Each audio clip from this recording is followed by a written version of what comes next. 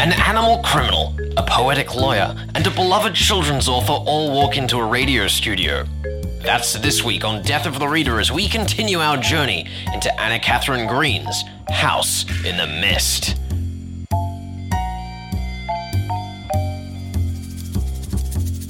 You're listening to Death of the Reader on 2SER. We are Flex and Herds, and it's time, Herds, for something very, very silly. You know, I thought this was going to be hard. I thought this was going to be a challenge to overcome, a puzzle to brag about solving. But in the end, it was just a big farce, and it was fantastic. It was amazing. So what we are covering today, we're covering two stories as part of one book, The House in the Mist, which contains The House in the Mist, Ruby in the Cauldron, and The Hermit of Blank Street. Which we're not doing yet. Today we're covering The Ruby in the Cauldron and Chapter 2 of The House in the Mist. So technically we're doing 1 1/4 of a story. I suppose so. But we're here to talk about The Ruby in the Cauldron first. We are. I insist that we spend at least 10 minutes talking about this. I will gladly. It's so much fun. It's one of those mystery stories because I feel like one of the big discussions that we're going to have on this show is between, stories that are these big drama fests and they're all about the character and the progression and these plots and da-da-da-da. And then there's going to be the other side, which is all about the puzzle and the game and solving things. This story doesn't really do either of them particularly well. It's just a fun time. Yeah. It's just exciting to watch the detective run around interrogating people and watch his one and only skill be completely wasted. Yeah, I mean, I very explicitly wanted to do this story because it kind of gives you a window into my early murder mystery experience. Yeah. Right? When we were first getting into murder mystery stories, I sat down and I found a bunch of short stories to try brush up on, how closed circles works and how locked rooms work and how all of these logic puzzles work. And a lot of them were these really goofy, light-hearted, offbeat things like this. A lot of them weren't even necessarily murders, but they still kind of showed you the same verbal tricks that let them get away with these stupid games. Yeah. Sure, which is interesting in that we're supposed to be a murder mystery world tour, but we do enjoy crime that does not involve murder. Looking at these stories and how they've influenced other stories around them, the way that the authors of actual big crime murder mysteries use these as palate cleansers. That's what a lot of these short stories are. That's why a lot of them are so iconic, because what had happened is a lot of these authors would get on this roll of writing big, long stretches of complicated stories and then just go I've run out of puzzles. We spoke with Simon Brett a few weeks ago and he was saying that, a lot of the puzzles have all been done. And this was a way a lot of the authors back in the day reset themselves before they went back into the grind of making these complex stories. And Anna Katharine Green is just one example of that. It's a very simple, straightforward story, and it's almost like a fairy tale or a very simple play. There is no real villain. There is no antagonist. It's just, we got to find this Ruby, and that's it. That's the entire story.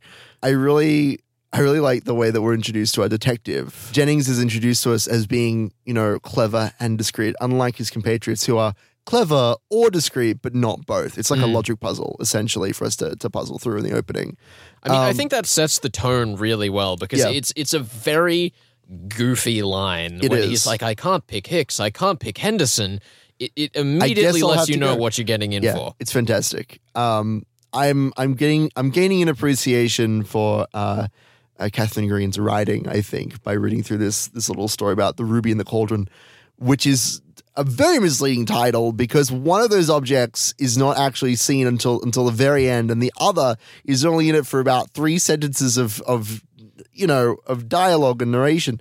Well, I mean, at least the story revolves around the Ruby. The Cauldron is just an item that is brought in and then exit stage left. I'm just saying it'd be like calling it the One Blues Brother and the Penguin. Right. And then that's just the movie. I'm just saying, I feel like that would make as much sense. Yeah, I almost get the feeling that there was a story coming out at around the same time called The Ruby, and Anna Katharine Green was just like, damn it, I was going to use that one. Throw it out, rewrite the script, but no, throw a cauldron in, we're all set. Of course, you did mention earlier, Herds, the our detective Jennings. I'm sticking with it. The Big I'm J. sticking with it as well. Big J man. That's his name now. I'm pretty sure he's only ever referred to as Jennings, but I'm really second guessing myself. It doesn't matter at this point. We've committed to this man. Yeah. You know, it's Jennings, J man, the Big J, The Big J. J Sizzle. But the Big J, his one ability, which is given to you right out the gate, is that he's always judging people's countenance, how Yes. they carry themselves. He's a looking at judgy. people. He's a judgy Jennings. He's a judgy Jennings. There you go. Terrible. And yeah, the one thing that he's good at is reading faces, specifically human faces, because that's, you know, all he can do because he's an amateur detective, clearly. But it turns out that he needed to be reading the horse's face the entire time. Yeah, it absolutely invalidates his seemingly Yes. only skill. I mean, it invalidates the entire investigation. That's the thing. We have a character we've never heard of, Mr. Spencer, come in at the last second after the big, like, detective, you know, Rube Goldberg machine. And he puts it all together. And that's your big climax, right? The Ruby was in the cauldron the entire time. But it's completely subverted, and then it's just a horse. And Yep. that's the fun part. That complete subversion of expectations. And I mean, that's what all comedy is built on. And Anna Catherine Green clearly knows what she's doing in that regard, which I like a lot. Yeah, I mean, it's also kind of nice that we have a murder mystery or a mystery, I should say. A story?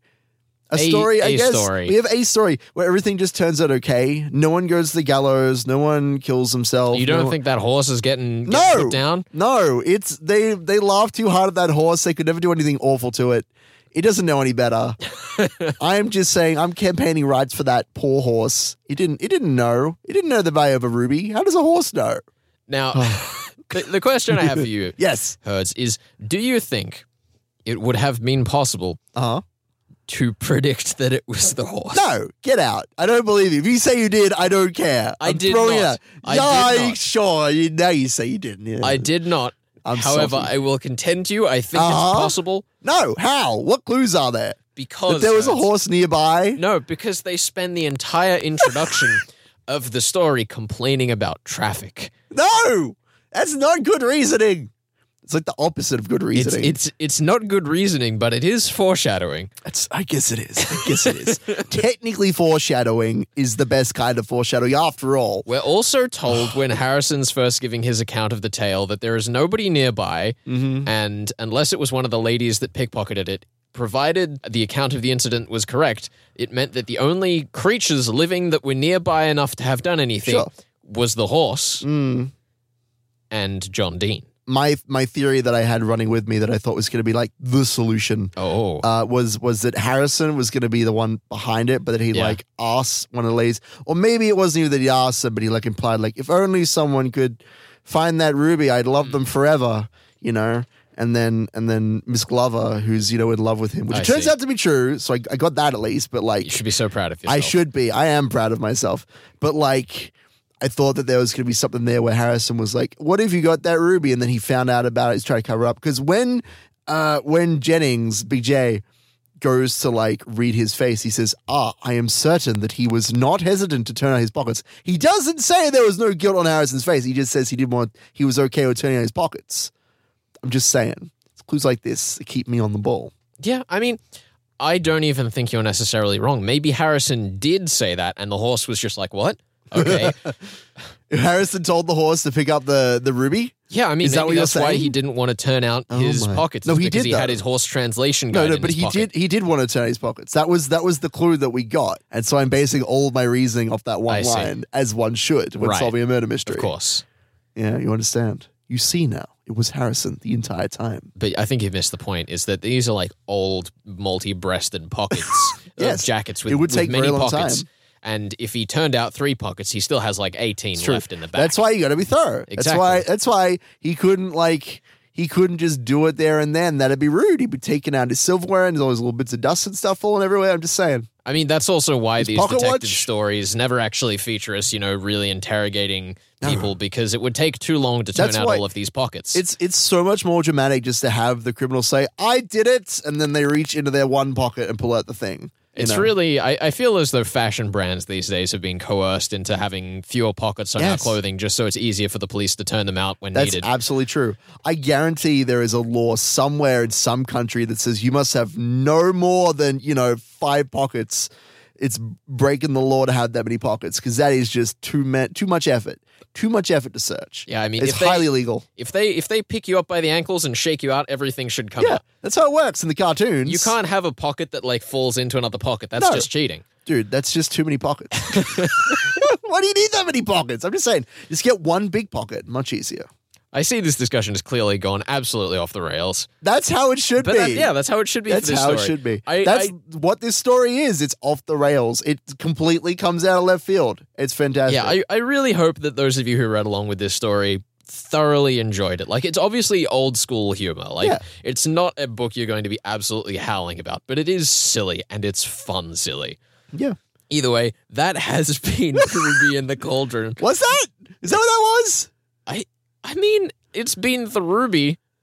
The ruby and the endless Ruby- pockets? I guess the many pockets? I would have called this story the Ruby and the Horse, but that would have given things and the away Horse. far too What easily. about Ruby and Jennings or Ruby and the manor or the party? The Ruby at the party? I'm just saying. There was a better title in there somewhere. Jennings Ruby Rube Goldberg machine? That's the one. That's it. the one. Trademark that quick before someone steals it. Don't you steal that. Coming up next on the show, Herds spoke with Anna Feinberg, author of the much beloved children's series Tashi. And then later on in the show, we'll be talking Chapter 2 of The House in the Mist. This is Death of the Reader. Stick around.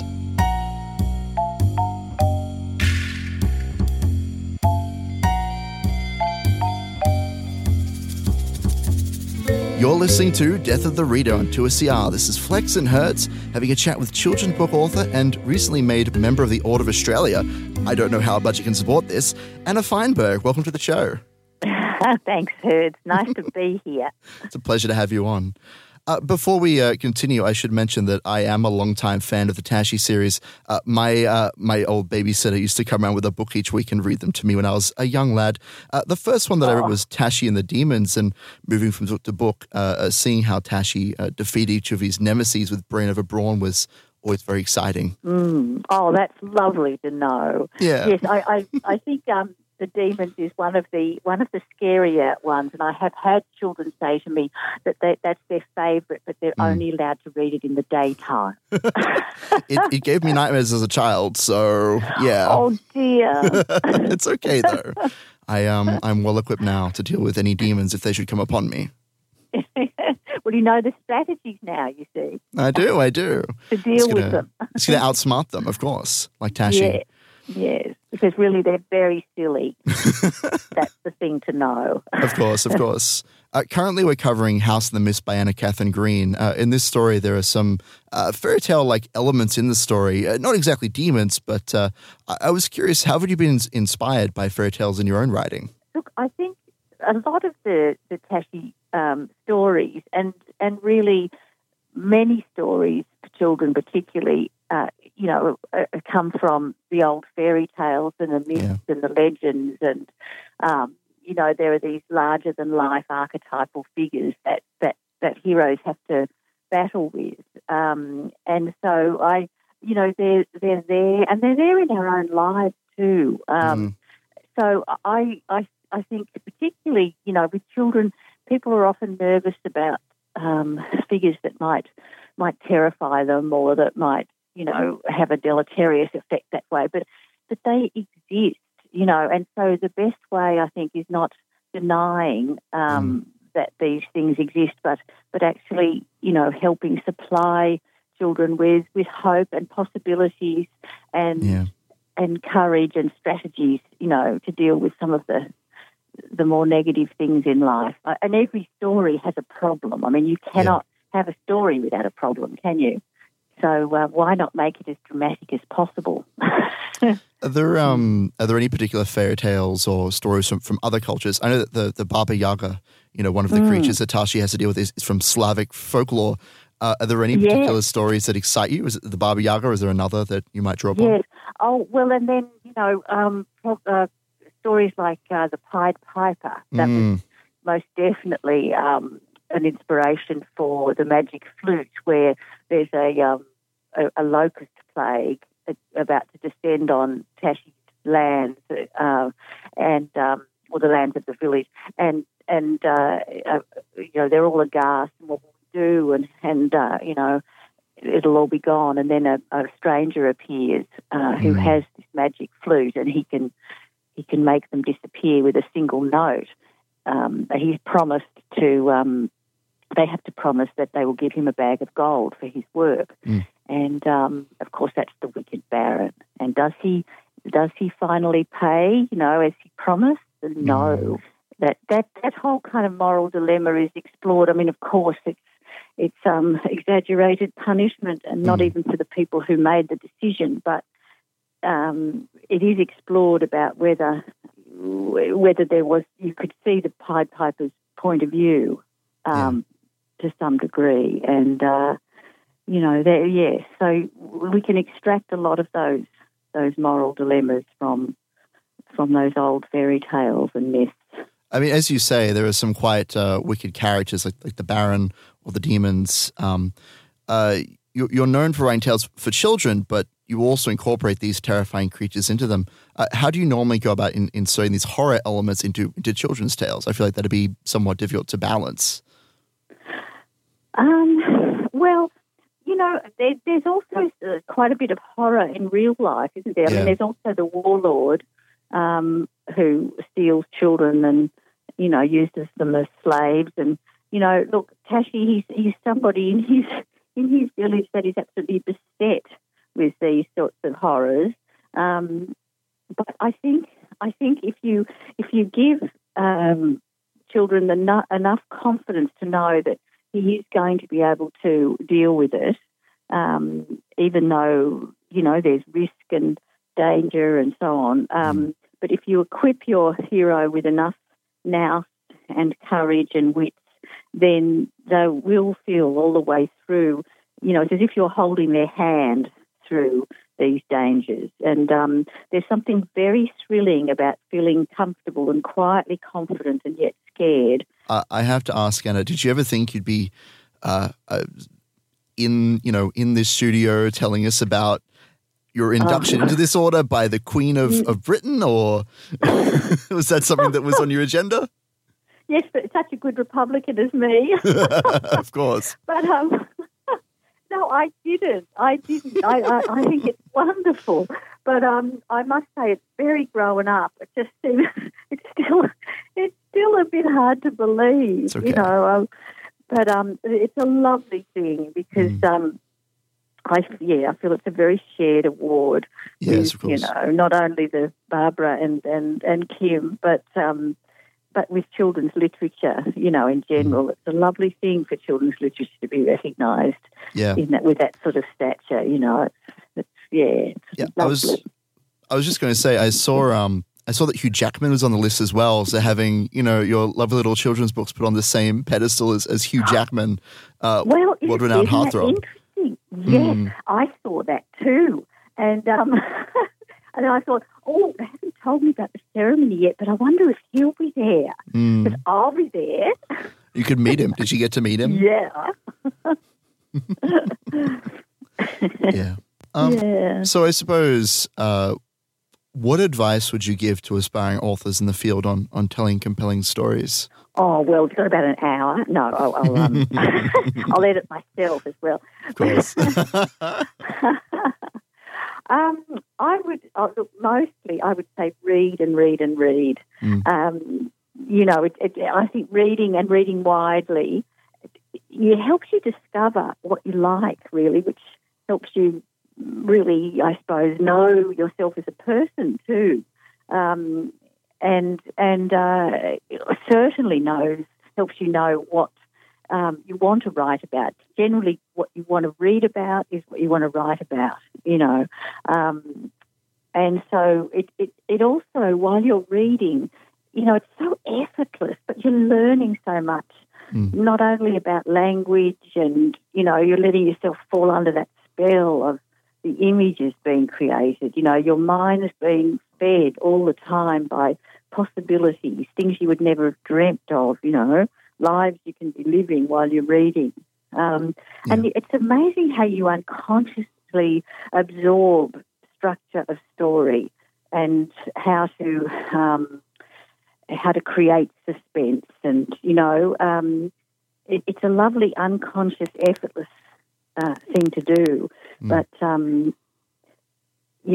that you don't really have to be alone in your own mind. That other people feel and think things just like you, and even though they might have very different lives, you're all linked. We're inherently very much the same in our inner worlds, and it gives you confidence then to write about those things, I think. So reading a lot and then making notes about what you observe.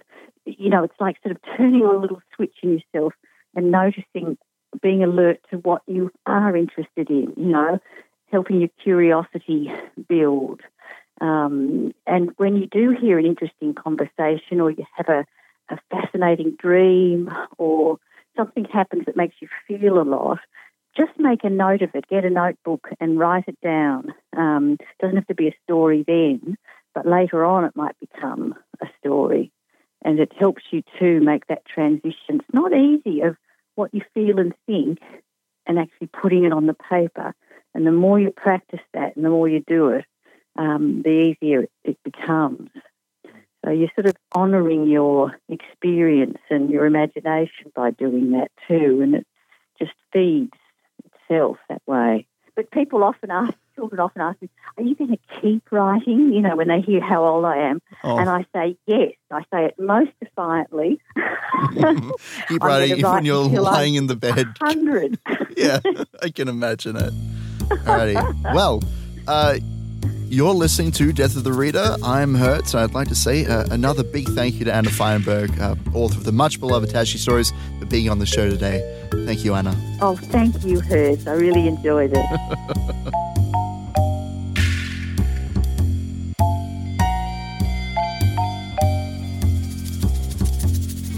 You're listening to Death of the Reader here on 2SER. We are Flex and Herds, and we've just given you the Rupee Cauldron. But now it's time to return to the titular story of this compendium, The House in the Mist. The House in the Mist. What a poetic title for a poetic story. We're dealing justice. We're dealing with chapter 2 right now, which, according to the version I have, is 9 pages long. I think I had 10 pages, but either way, it's very short. Very short. Very little happens. Many characters do not do anything during this time, despite the fact that we have 11 of them. We follow our character, the same hero as last time. Hugh Austin. Hugh Austin, and through his adventures, he listens against the wainscoting, which is a little part of the wall that looks different to the rest of it. Yes. That's what the wainscoting is. I do want to say to you, Herds, yeah? If I was being strict about trying to get you, like, the most story before we, got into the solutions part, I would have ended halfway through chapter 3. What? Why didn't you? Are you trying to make things difficult for me? No, I'm trying to make things easy for the audience so that they don't have to remember half of a page when our pages on the versions we're reading across the same table are different. You're not wrong. Yeah, I really enjoyed this chapter, for as short as it was. I like that you've picked a novel that I can engage with, and like coming again to that discussion of, puzzle versus substance, I would say, we're leaning more towards the substance side of things, which I appreciate. You could very easily look at a murder mystery as, that's like each character is a knife, and is the knife able to kill? Yes, they're the murderer, done.